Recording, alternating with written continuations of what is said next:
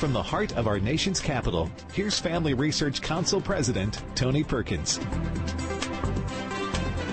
Good evening. I hope you are having a great day. Welcome to this Tuesday edition of Washington Watch. I'm your host, Jody Heiss. I'm the senior advisor for the president here at the Family Research Council, and I'm extremely pleased and honored to be sitting in for Tony on this Tuesday evening. But most of all, I want to thank you.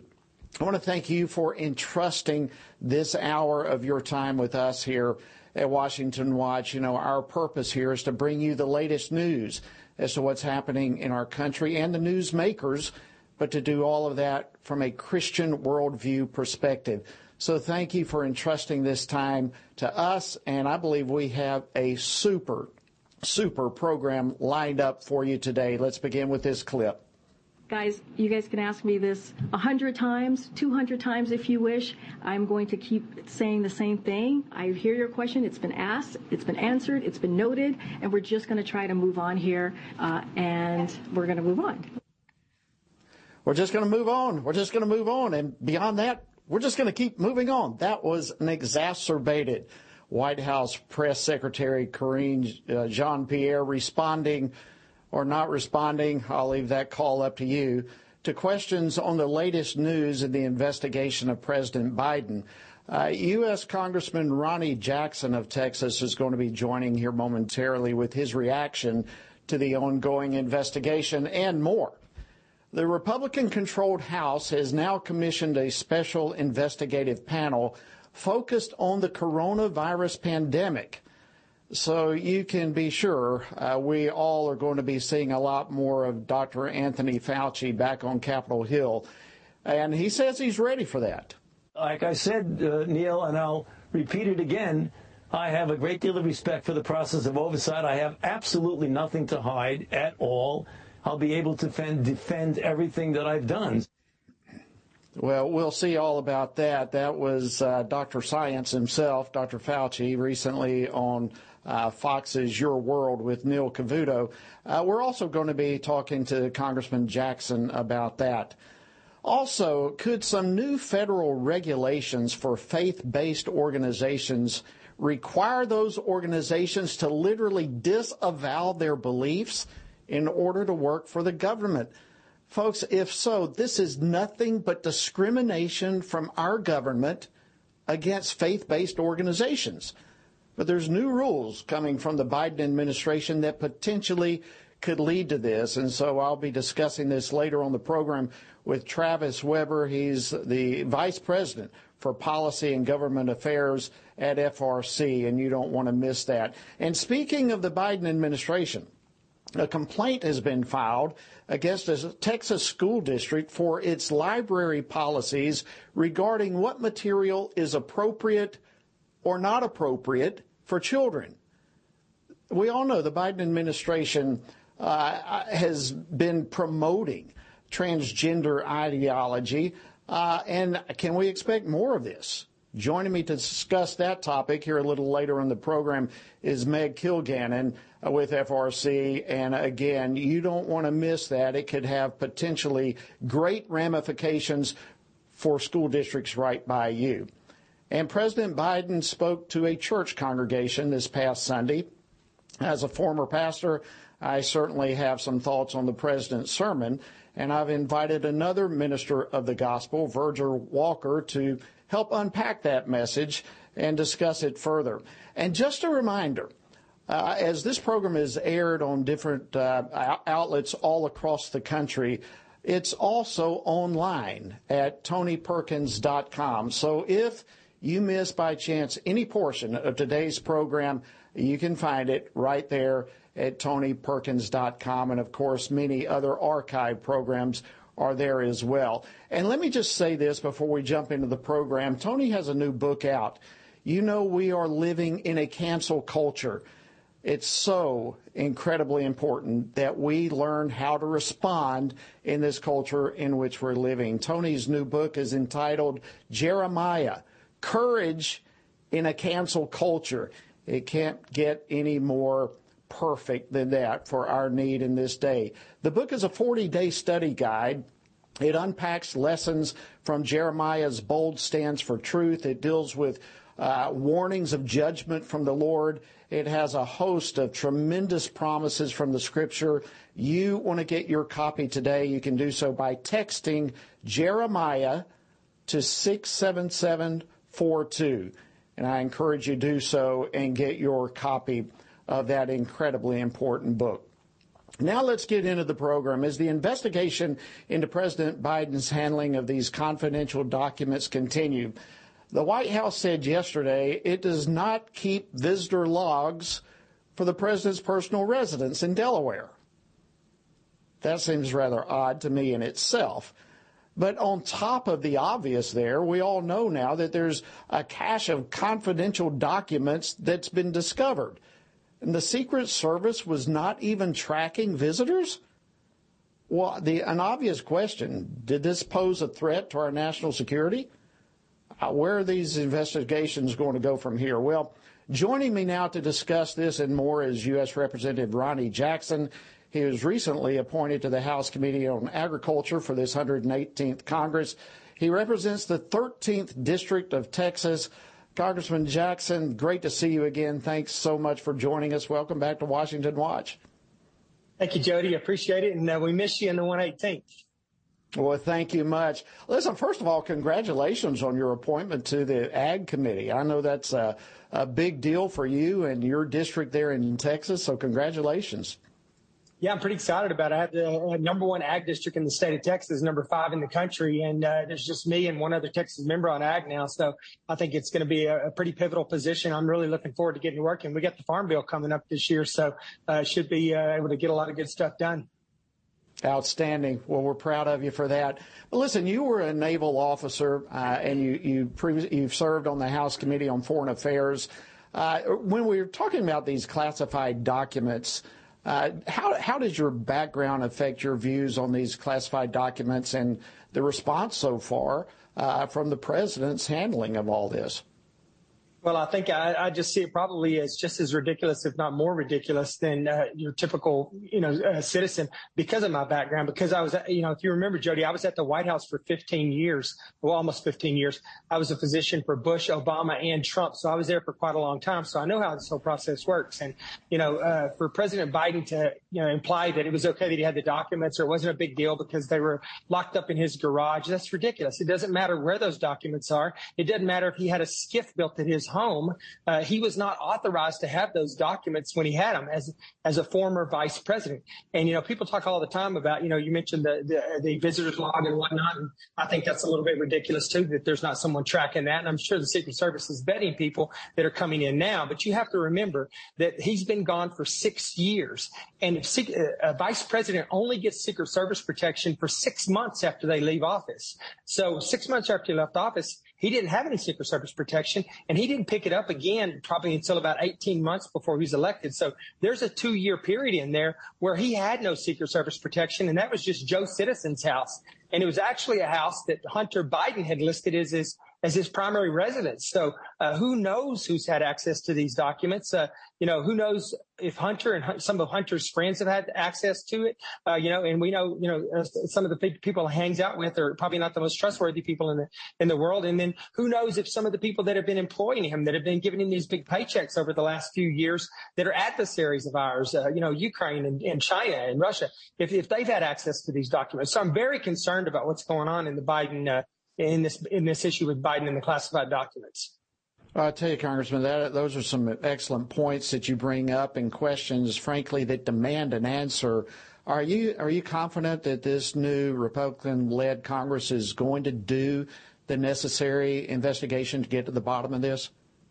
I really am, Jody. I think that Kevin McCarthy, who's our new speaker now, has been talking about this for 2 years. He was on the campaign trail a lot, as was I, campaigning for other candidates, and I heard him speak numerous times. And he mentioned frequently, pretty much every time he spoke, that we were going to have oversight and we were going to have some hearings, and we were going to get to the bottom of a lot of these issues, the origins of COVID, and Anthony Fauci and the NIH, and then now the issue with the Biden family and the Hunter Biden and the potential influences there. So I really believe that he'll do this. And, we have a small majority. We have a 5-seat majority right now. So I think, Speaker McCarthy is going to have his feet held to the fire on this. And I think that he's going to be happy to follow through on his commitment to make this happen. Well, there will be a lot of people who are happy, likewise, to see it come about. I'm encouraged to hear. Speaking of investigations, if we can shift gears just a little bit, with this Republican-controlled House now, they have now commissioned a special investigative panel focused on the coronavirus pandemic. And as you referenced, and as we all know, you are a leading doctor. I'm really curious about your thoughts on all of this. Well, I'm excited to look into that as well, because, this was an absolute disaster for our country. It was a disaster for our children. It was a disaster for our economy. The livelihoods of many people were destroyed. For 2 years, we lived under this, authoritarian rule that was put in place with the mask mandates and the lockdown, so on and so forth. So we can never let this happen again. We need to find out exactly what the truth was and what led us to that point, because I think there was a lot of misinformation, some lies and some dishonesty that brought us there. And so we're going to look into that. And I think that Anthony Fauci, Dr. Fauci, is at the root of a lot of that. And I think that he was driven by, a variety of interests, a lot of which weren't the best interests of the American people. I think that he's destroyed the American people's faith in our public health system here in the United States, and we need to regain that. And so we need to look into what goes on at NIH as well. There's a lot of corruption there. I think there's a lot of kickbacks, a lot of people that are getting these royalties from research that they're working on, research that they're funding and promoting and propping up, and then lining their pockets with some of the revenue from this. And that's really just a horrible way for us to approach public health and some of the most cutting edge research in our nation. Well, I'm really glad you brought that up, because I was just made aware of that just in some research and so forth recently. Now, I have a clip here that actually deals with those royalties that you're talking about. Look at this clip, and I would like to get your reaction in the last couple of minutes we have. We now know, coming back through the other door, over the course of the past 12 years has been $1.4 billion worth of these hidden secret third-party royalties that enrich the agency, its leadership, and 2,400 of its scientists. Incredibly, although NIH produced 3,000 pages of information, they redacted key information that we need to follow the money. We still can't follow the money. Stunning. That was Adam Andrzejewski. He's a CEO of the government watchdog group Open the Books. But look, we've only got about 60 seconds left here. But is this something that's going to be looked into? Absolutely. Anthony Fauci needs to explain where his personal wealth came from. And I think that a lot of it's going to be tied to that clip you just played, because, I was on active duty in the Navy for 25 years. I was not able to accumulate any type of wealth like that, and as a public servant on a government paycheck for all those years, I don't know how Anthony Fauci could be worth millions and millions and millions of dollars right now. He's insanely wealthy, and I'd like to know where all that money came from. So we are going to find out about that. Granted, he was the highest paid employee in the federal government, but still, there's no way he should have amassed that kind of wealth. But something's going on, and we will figure it out. Well, listen, Congressman Jackson, I can't thank you enough for your incredible leadership on so many fronts. We are deeply grateful to you on all this, and thank you so much for joining us this evening on Washington Watch. Thank you, Jody. I appreciate you having me. Well, listen, as we go to our next segment, we've got some chilling information about faith-based organizations and potential attacks from the Biden administration. Stay tuned to Washington Watch. Would you like to spend consistent time in God's Word? Then join Family Research Council on an exciting journey through the Bible. FRC's 2-year Bible reading plan helps you to approach daily Bible reading intentionally. You will dive deeper into the nature of God and how His Word speaks into cultural issues of today. All wisdom comes from God, and He has given us the Bible as a way to understand the world. His Word is necessary in our lives, so much so that Christ said we are to live on every word that comes from the mouth of God. He calls it our daily bread because we need it daily to sustain us and nourish us spiritually, just like food does physically. Start this adventure today with Family Research Council. When you sign up, we'll text you with daily passages and questions that help prepare you for conversations with your friends and family. To begin this journey, visit frc.org/Bible.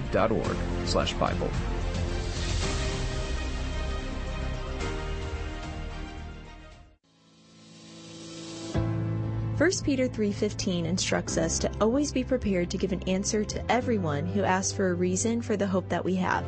The mission of FRC's online Center for Biblical Worldview is to carry out that verse by training Christians to advance and defend the faith in their families, communities, and the public square, as now more than ever, we need to be grounded in the truth of God's Word. The Center for Biblical Worldview provides amazing written resources for a wide range of relevant issues, including biblical stances on voting, religious liberty, abortion, marriage, and sexuality. Each of these topics comes as a free downloadable PDF version, abbreviated version, and Spanish translation, along with a prayer guide. To access this written series or to sign up for the Center for Biblical Worldview's monthly newsletter, visit frc.org/worldview.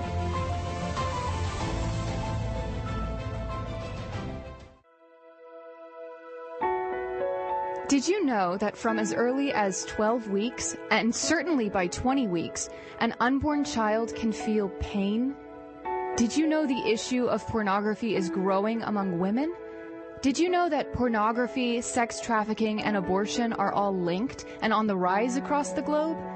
Issues such as pornography, human trafficking, drug legalization, and abortion are all violations of human dignity and have resulted in the devaluation of human life in our culture. Family Research Council stands firm on the principle that every life has value, ought to be respected, and has been designed for a unique purpose.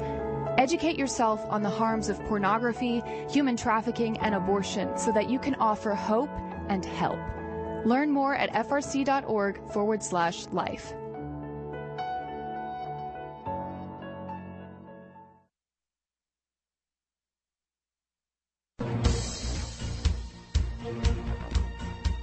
Welcome back to Washington Watch. I'm your host, Jody Heiss. Honored to be filling in this evening for Tony. All right, let's go on. We've got some new rules that are coming down from the Biden administrations that could empower federal agencies to force faith-based organizations to violate their faith if they want to continue serving their communities in partnership with the federal government. Now, just think of that. It's incredible to imagine our government would force faith-based organizations to violate their faith in order to partner with the government in doing the calling and the mission that they believe they should do as an organization. I mean, we've just seen a continued hostility from the Biden administration toward many faith-based groups, and this is just yet another example of that. So what's going on? What can we expect with all this? Joining me now to help explain this is Travis Weber. He's the Vice President for Policy and Government Affairs at the Family Research Council. Travis, as always, welcome back to Washington Watch, and thanks for the incredible job that you do. Thank you. Well, listen, let's jump into this. It's a very concerning topic to me, and I think to all of us, our viewers and listeners alike. Faith-based organizations play such a vital role in assisting families, assisting communities. Tell us about these new regulations. Yeah. So, Jody, this is important because I think it may not get a lot of attention in a lot of media. There's not too much reporting on this. But this is all the more reason for us to explain for Americans out there why this is significant. And here's why. Going back to early in the Bush administration, there have been a series of federal programs that allow faith-based organizations to partner with the federal government to serve their communities. So the Bush administration laid out a protocol on this, followed by the Obama administration, followed by the Trump administration. And what the Trump administration did was it laid out a robust system for ensuring that religious entities can partner with the federal government while remaining free to live out their faith and in a robust manner ensure their organizational integrity was not affected by them showing up and saying, look, we want to help serve our communities, partner with the federal government, distribute federal money, but we don't want to be forced to violate our faith in the process. We don't want that to be a condition of our participation. So this was a good step. Now what the Biden administration is doing, in line with its other efforts to curtail robust religious exercise, it's rolling back large segments of the Trump rule.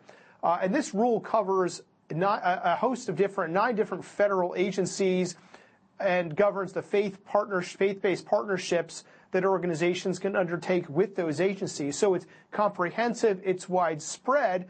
The reason it may not get a lot of attention initially is the changes really get into the weeds. The changes that administrations are making and what the Biden administration is doing here, it doesn't sound very glamorous. You know, it talks about changes to the way an organization has to refer or not refer or require recipients to go through all of its programming. This stuff is not, doesn't have a lot of zing for the average American, but it's important because this is what is shaping the way organizations can freely participate in our cultural marketplace or not. So we are opposed to the changes that Biden is making here, rolling back the robust nature of protections in a host of different areas I can get into, but basically it's rolling back the way in which organizations can participate with the federal government and remain free to their faith. Well, I don't know that it could have been explained any more succinctly and more profoundly than what you just described, Travis. So my question in all of this is, what is our conclusion? I mean, how does the average American citizen look at this and not conclude that these are but regulations that are deliberately hostile to faith-based organizations? Is that a true assessment? Yeah, I think certainly in several areas, right? So there's a host of different changes depending on the agency. But if we can boil this down, I think there's 2 flashpoints. One involves the clash, which we know well, between the ideology of the sexual revolution, and that includes sexual orientation non-discrimination, gender identity non-discrimination, the clash between that ideology and religious freedom. You know, and here you have explicitly the Biden administration announcing that it is concerned about the Trump administration's application of Title VII religious freedom protections. And so it's rolling those back, and it's discussing explicitly the curtailment of religious freedom for an organization, for instance, when it would claim to live out its faith in an area such that would impact sex non-discrimination.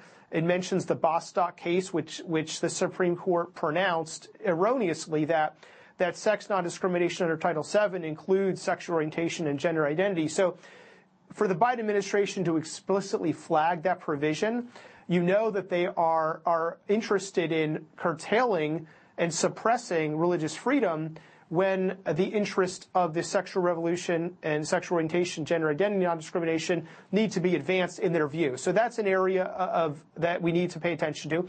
Secondly, I think boiled down, there's a conflict between the state declaring the marketplace, the public square secular, government to be a secular zone, so to speak, and the religious exercise, robust religious exercise of, for instance, religious schools, religious nonprofits, those who might work with the federal government in these programs. So in that conflict, the Biden administration is putting its thumb on the side of the secularization of the federal government by rolling back areas where religious entities might engage in more robust practice.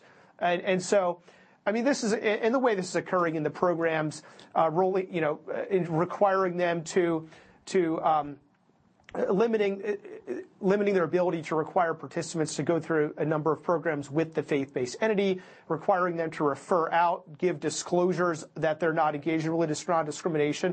And a lot of these things, it may not be objectionable completely on their face, but they are having the effect of limiting the religious practice of faith-based entities who want to show up and help in the public square. So this is concerning. We hope people are aware of what's going on, and we do want to keep an eye on these things and make sure folks have the right information and are engaged on them. Travis, we've only got less than 30 seconds left. As far as I can tell, Senator Rubio is about the only one talking about this. Is there any other coverage? Anybody picking this up? Yes, Senator Rubio has done a good job highlighting concerns with this. We expect other members of Congress will be concerned, and we hope to engage this issue with them. Travis Weber with FRC, thank you so much for joining us. We appreciate you coming back on Washington Watch this evening. Coming up, a Texas school district is under fire for removing certain books from its libraries We'll discuss it right after this break. Are you a university student? Do you know a university student, specifically one who wants to grow as a Christian leader to positively influence public policy and the culture? Look no further. Family Research Council has a life-changing 12 to 15-week internship program that has prepared and equipped students to take the next step in their professional journey. With a speaker series focusing on careers and callings, lectures from prominent conservative leaders, and weekly biblical worldview training, students will grow in personal and professional development. Interns have the opportunity to work in policy, communications, event planning, and more. They will gain real-world experience working directly with our experts who will guide them in pursuing careers of influence so that they can make a difference wherever God calls.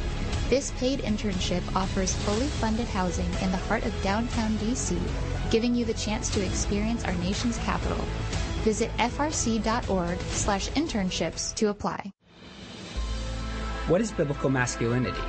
In our culture of gender confusion, there aren't many examples of godly manhood.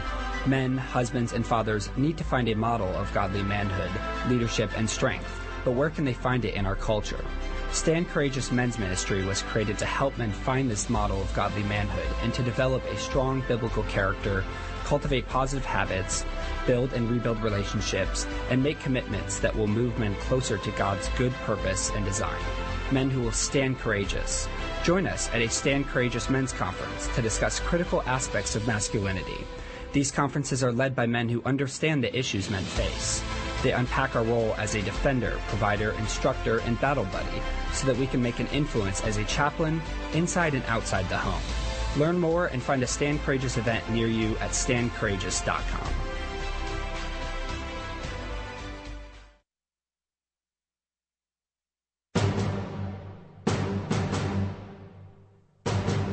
Welcome back to Washington Watch. I'm your host, Jody Heiss, filling in for Tony Perkins. What a great program so far and more yet to come. Last year, a school district in Texas removed several books, the subject matter of which included things like gender confusion and transgender ideology.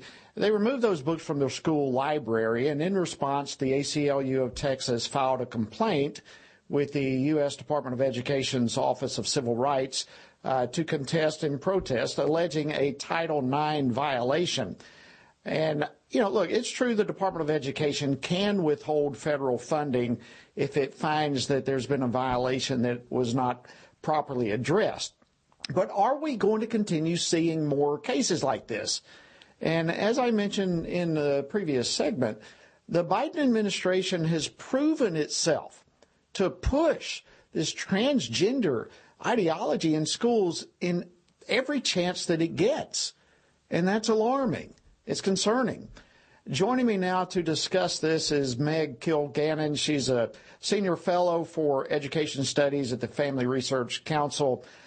Meg, welcome back to Washington Watch. We appreciate you coming to join us. Thanks for having me, Jody. It's great to be here.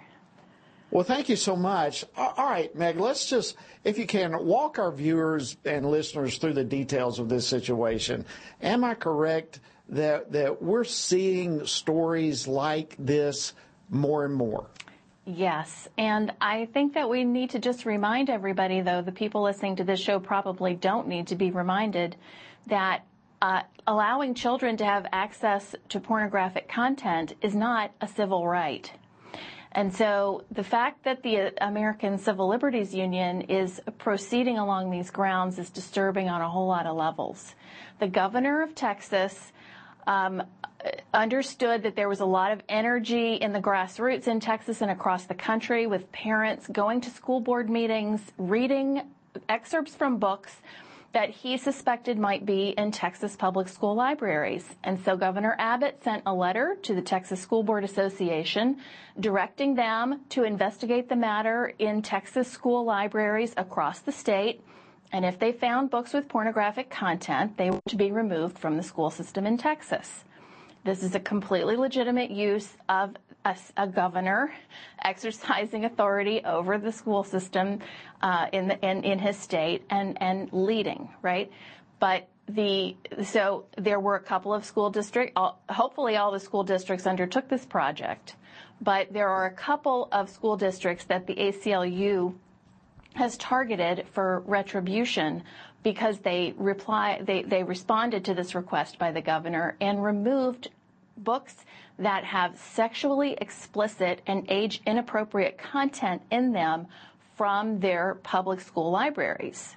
So it seems that they're doing the bidding of the publishing industry. You know, parents are not often going to buy this kind of material for their children. And so the publishing industry sells this instead to schools in order to make money off of this kind of content. It's not appropriate. This is just unbelievable. I mean, isn't it illegal to provide pornographic material to children? It is, but there is an educational exception called an obscenity exemption that if the material has educational value, it can be presented to children. Now, you and I would know that that means teaching children about how their bodies function or the process of human reproduction, which is a beautiful and glorious gift from God, right? That's not what's in these books. These books are salacious. They depict sexual activity between people, and it doesn't matter who the people are who are having the sexual activity. We don't want children exposed to books with this kind of material in it. And the fact that the ACLU seems to be obsessed with the fact that some of these books are LGBTQ, I think says more about them than it does about us. Well, absolutely. I mean, this is one of those topics that is infuriating, to think that this is being pushed down these children and now the ACLU and I mean, assumingly the Biden administration is going to come out in support of this. So what's going to happen here? Are we going to see the administration, I mean, obviously they're going to be eager to slap the school district on the wrist, or maybe even worse than that. It may be worse than a slap on the wrist. What do you anticipate is going to happen here? Well, the interesting thing is that the ACLU is operating under this fantasy that it is a civil right for children to have access to pornography. And we know that that's not a civil right. No matter what kind of interpretation you want to try to put on the phrase in Title IX on the basis of sex, it's never going to cover giving children access to books that include sexually explicit scenes. So the Biden administration, the folks at the Office of Civil Rights there at the Department of Education are going to investigate. They will send a lot of letters. They may send people to the school district. There'll be a lot of money paid to lawyers by the school districts, money that should be going into the classroom to support children, but instead will be going to the legal warfare infrastructure around education in the service of these ideologies. It's possible that the school district may have some sort of a penalty in the end, but really it's about publicity around this issue that they are seeking. All right, Meg, 30 seconds here. What are parents supposed to do? How should parents react when material like this is in their children's school? Make sure your library knows that you don't want your children to have access to this, and go to frc.org/schools for more information. Meg Kilgannon, thank you so much for bringing us up to speed on this incredibly important topic. We appreciate it. Coming up, President Biden spoke in a church earlier this week. How did his sermon hold up? Well, stay tuned. We'll discuss this after the break. Thank you for joining us this evening on Washington Watch.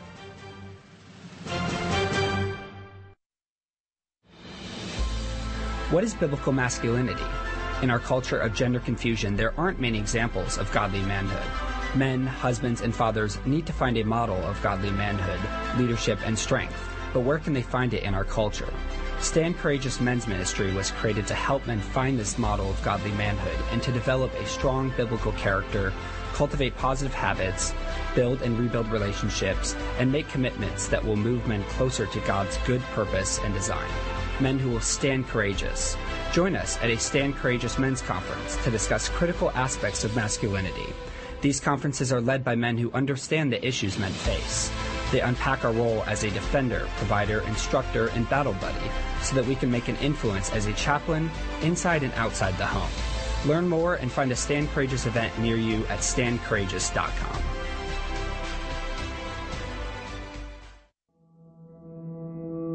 With the increase in text censorship of conservatives and Christians, Family Research Council created a text subscription platform to be sure we don't go completely dark due to censorship.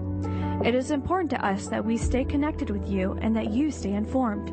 So if we get canceled, you can still access updates on faith, family, and freedom. How? Just text STAND to 67742 to sign up for our text alerts, and you will get FRC's content straight to your phone. Again, just text STAND to 67742 and you will get alerts on the biggest stories of the day. With just a simple text, always have access to our content and stay informed and connected with like-minded community. Text STAND to 67742. That's STAND to 67742.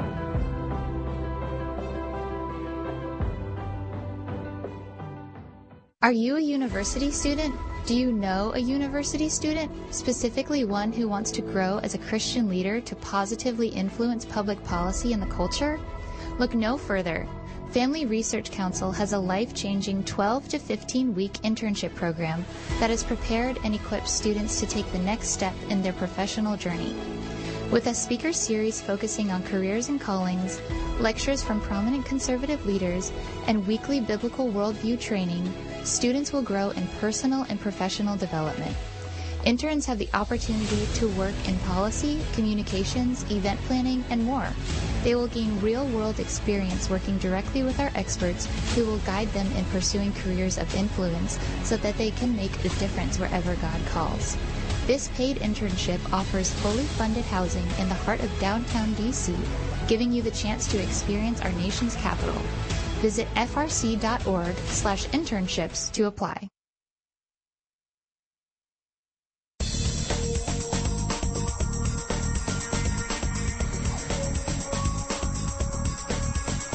Welcome back to Washington Watch. I'm your host, Jody Heiss, filling in for Tony Perkins, and we appreciate you joining us and are honored to have you. All right, this past Sunday, President Biden took to the pulpit at the Ebenezer Baptist Church in Atlanta, which I'm sure most of you are aware. That's the former church of slain civil rights pioneer Dr. Martin Luther King Jr. It's also the current church of Democrat Senator Raphael Warnock. Now, many of you may know me as a former congressman and now working with Family Research Council, but I'm also a former pastor of almost 30 years. I don't know, I've probably have preached thousands of sermons in my lifetime. So I thought it would be very helpful to invite a fellow minister of the gospel to join the program with me now to break down the president's sermon. And I think this is going to be eye-opening on many fronts. So joining me now to discuss this is Virgil Walker. He's the Executive Director of Operations for G3 Ministries and is also co-host of the podcast Just Thinking. Virgil, welcome back to Washington Watch. It's an honor to have you back, my friend. It's an honor to be with you. Thanks for having me, Jody. Well, it's a great honor to have you. Listen, before we get into specifics, just give me your overall thoughts on the president's message on Sunday. The president's message on Sunday, I think probably the first thing that struck me was just the apparent, it was apparent even during the introduction with Warnock that this was more of an ecumenical service. Warnock admitted that the president was, a practicing Catholic. So it was odd to me that you had this practicing Catholic who was, providing a sermon to a Protestant church on the Lord's Day. I think it might have been consistent to have a president speak on Monday, on the MLK Day, or on another day of the week, but to have him speaking and to give the Sunday morning service message was just a bit odd. Add to that none of the words that he shared or talked about, it was absolutely devoid of any gospel proclamation. It was devoid of anything that we would recognize from a standpoint of the Christian faith. It was more attached to the social gospel, which is something that Dr. King preached. It was something that was originated by Walter Rauschenbusch. You had more of this social gospel and this idea about a utopia that could be brought about if we all just came together and joined hands in unity, more like a Coke commercial from days of old than anything related to the message of the gospel of Jesus Christ. Those are really some good observations. The pastor of the church is Senator Warnock, who, as we all know, is extremely explicit in his support of the abortion industry. But during the speech or sermon, whatever you want to call it, President Biden talked about Dr. King's moral vision. Right. And Dr. King's path. I want to get your reaction to this, but let me play this clip for you. We gather to contemplate his moral vision and to commit ourselves to his path, the path that leads to the beloved community, to the sacred place, that sacred hour when justice rains down like waters and righteousness as a mighty stream. Look, I think we all understand we need moral vision these days. I mean, we have lost our moral compass in this country. Yeah. But what was Dr. King's moral vision? What was he referring to? Yeah, I think really what we've witnessed is King had a desire, and he wrote a letter to his wife, Coretta, to speak about the gospel that he would preach. And that gospel included a redistribution of wealth, the idea that there would be no more war and that people would get along with one another, regardless of the basis of the color of their skin. Now, of those visions, the idea behind bringing those things about had little to do, again, with the gospel of Jesus Christ. And the reason for that is King did not believe, he did not affirm the deity of Christ. He did not affirm the resurrection of Christ. He did not affirm the virgin birth. He did not affirm a literal hell. So his gospel was a gospel-less gospel. It had everything to do with just this moral ideals, and those were brought about primarily by political force and thought. And so what the president was alluding to is really, for him in this day, it's more of what the Democratic Party has paid for us, one where we amplify ideas around social justice. We amplify ideas that really cause division through the promotion of CRT in schools, whether it's the destruction of marriage. I know they call it the Respect for Marriage Act, but it's more the Disrespect for Marriage Act. That's the path. Those are the pathways that the Democratic Party is now advancing. And unfortunately, as I watch the midterm elections, that's primarily what black churches that I'm experiencing here in Georgia are promoting. I watched Stacey Abrams and Raphael Warnock advance this cause throughout black churches here in Georgia. And it was a sad commentary for where the Bible instructs us to be and where Dr. King's current vision, based upon those who are advancing his cause, desire for us to be. Well, you're giving some information I'm sure that many of our viewers and listeners right now are kind of shocked to hear with the moral vision and what it's kind of morphed into, it seems, as a political vision at this point in terms of what the president was talking about. But besides the moral vision was the path. All right, I think that the discussion on the path here is also important for us to kind of wrap our brains around what is being referred to here. So what thoughts do you have on this path that the president says we need to commit to? Yeah, it's a path committed, unfortunately, especially in this historically African-American church. It's a path that keeps blacks primarily hitched with their wagons to a Democratic Party that really has not meant well for them, has not helped them in any way, shape, or form. All of what they promote and preach requires dependency upon government rather than independency, rather than autonomy away from government so that we can do more on our own. It's a path that really, in my estimation, based upon the moral issues of marriage, of family, of what we talked about earlier with regard to the issue of abortion, all of those paths based upon this current path that the Democratic Party would have us to be on lead to the absolute destruction of the family unit as we know it. And this is something that black churches, black families in particular, again, where he was, I recognize on MLK Day he was speaking to the nation, but it was primarily aimed at a historically black church for the purpose of delivering to them a message that he believed would resonate with them. And this is one that we have got to get off of the path. Blacks primarily and Americans as a whole need to walk away from a path that leads us to dependency on Democratic platform issues. Well, any path that leads us to dependency upon government at all. But listen, I can't tell you how much I'm appreciating this discussion and the insight that you bring to the table here. Thank you. And of course, President Biden said that Dr. King's mission was spiritual and moral. That's good and fine. But the goal of the Southern Christian Leadership Conference was to redeem so-called the soul of America. And that's a term the president has used often. Again, here's a clip I want to play and get your reaction to. Sure. What is the soul of America? It's easy to say. What is the soul of America? Well, the soul is the breath, the life, the essence of who we are. The soul makes us us. The soul of America is embodied in the sacred proposition that we're all created equal in the image of God.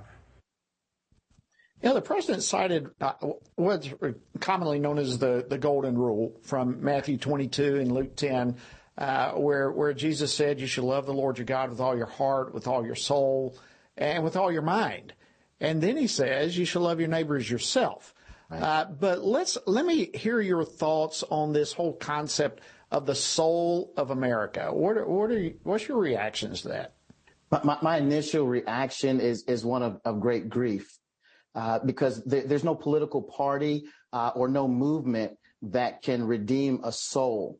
If we're serious about soul winning only happens through the proclamation of the gospel of Jesus Christ. And when you get up on a Sunday morning at a church and preach a gospel-less message, and you turn a message into a failed movement, we've got problems. That's the first part of my thought. The second component of that is the Democratic Party, Warnock in particular, and primarily black churches have leaned into the idea of abortion. This was foreign for decades to black culture. But again, King comes along, and while he didn't advocate abortion per se, he did receive the Margaret Sanger Award, the person who started Planned Parenthood. King was the first one to receive that award. And so it's not surprising that through King's leadership, through his acceptance, his validation of Margaret Sanger's eugenics work, her racist eugenics work, that masses of black people began to embrace the ideas surrounding Planned Parenthood. When you talk about loving your neighbor, when you talk about caring for the soul of America, we've got to stop. And the first priority that we should have is caring for our neighbor that's in the womb, caring for the least of these that is in the womb. If we can't start there, understanding what life is, understanding our need for care for those who are most vulnerable in the womb, then we've got problems connecting any other facet of a message. Wow, you are so spot on. And let's again, and I apologize for having so many clips, but I think it's important for our viewers and listeners to see and to hear what the president had to say. But regarding the loving the Lord with all your heart, soul, and mind, and strengthening your neighbor as yourself, here's what the president had to say about those verses. But in that commandment, in my view, lies the essence of the gospel and the essence of the American promise. It's when we see each other as neighbors and not enemies that progress and justice come. It's when we see each other as fellow human beings, as children of God, that we begin to walk the path of Dr. King's beloved community. A path his dream inspired and whose legacy propel us forward to this day. Wow. Look, you and I would both agree those are awesome verses that we have of Jesus, but they were about the law. Jesus said these fulfilled the law. And these verses are not the essence of the gospel. The gospel is about Jesus Christ and his redemptive death and burial resurrection for us, for our sins. So this whole thing is just taking another twist to reality. Your thoughts on it? You took the words right out of my mouth. I mean, when he presents the gospel and then gives us the law, the law is something we couldn't keep, and the fact that we had the law points us to our need for the message of the gospel, the life, death, burial, and resurrection of Jesus Christ for the forgiveness of sin. Add to that, he connected that promise and those words of Christ to the goal of America. Now what we have is Christian nationalism, right? We've got Christian nationalism right there in the pulpit at the church. This message that he claimed is the gospel, he's connected to the promise of America. So is America supposed to be giving us a gospel promise of some kind? The only way that happens is if he, as the president of the United States, believes himself to be the savior. And that's what we have happening in our churches. Every person in that church should have got up and walked out if they loved God. That's what they should have done upon hearing this false message that had nothing to do with the Christian gospel. Well, Virgil, listen, when you were just saying that, it reminded me, there is a religious nature to the left-wing ideology. I recall being on the House floor, I don't know, sometime this past year, and Speaker Pelosi literally referred to the House chamber as the temple.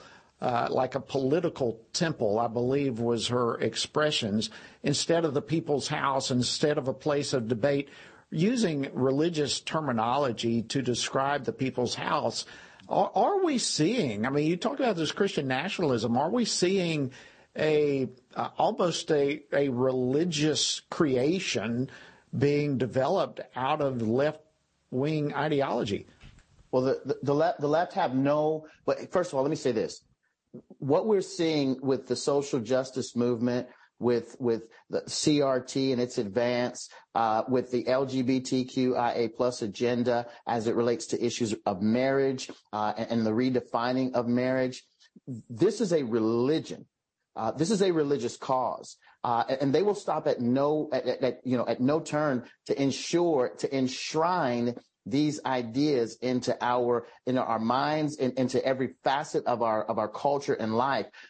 They want their religion to be codified into law so that no one can stop what it is they're doing, and people can either be fined or imprisoned for debating or for arguing or for even having the thoughts that differ from their own. So this is very much a religion. And what you're seeing happening in the language that you spoke of with Speaker Pelosi and the language that we're hearing from the president is the marrying of those ideas. The left have no problem with Christian nationalism so long as they're able to set the agenda. Well, Virgil Walker, I cannot tell you how much I appreciate you coming on the program and helping to unfold this message that the president gave at Ebenezer Baptist Church. Your insight is extremely valuable, and we need to make sure that we don't get twisted up on terminology. But thank you so much for joining us on Washington Watch tonight. We appreciate it. Thanks for having me, Jody. Well, listen, folks, again, every one of you, thank you so much for joining us, being a part of Washington Watch this evening. Be encouraged, and always remember, the Scripture tells us, don't be overcome by evil, but overcome evil with good. Put on the Lord Jesus Christ and go shine. Have a great evening. Washington Watch with Tony Perkins is brought to you by Family Research Council and is entirely listener-supported. Portions of the show discussing candidates are brought to you by Family Research Council Action. For more information on anything you've heard today, or to find out how you can partner with us in our ongoing efforts to promote faith, family, and freedom, visit TonyPerkins.com. Also, to leave a comment about Washington Watch, call our watch line at 1-866-372-7234. That's 1-866-372-7234.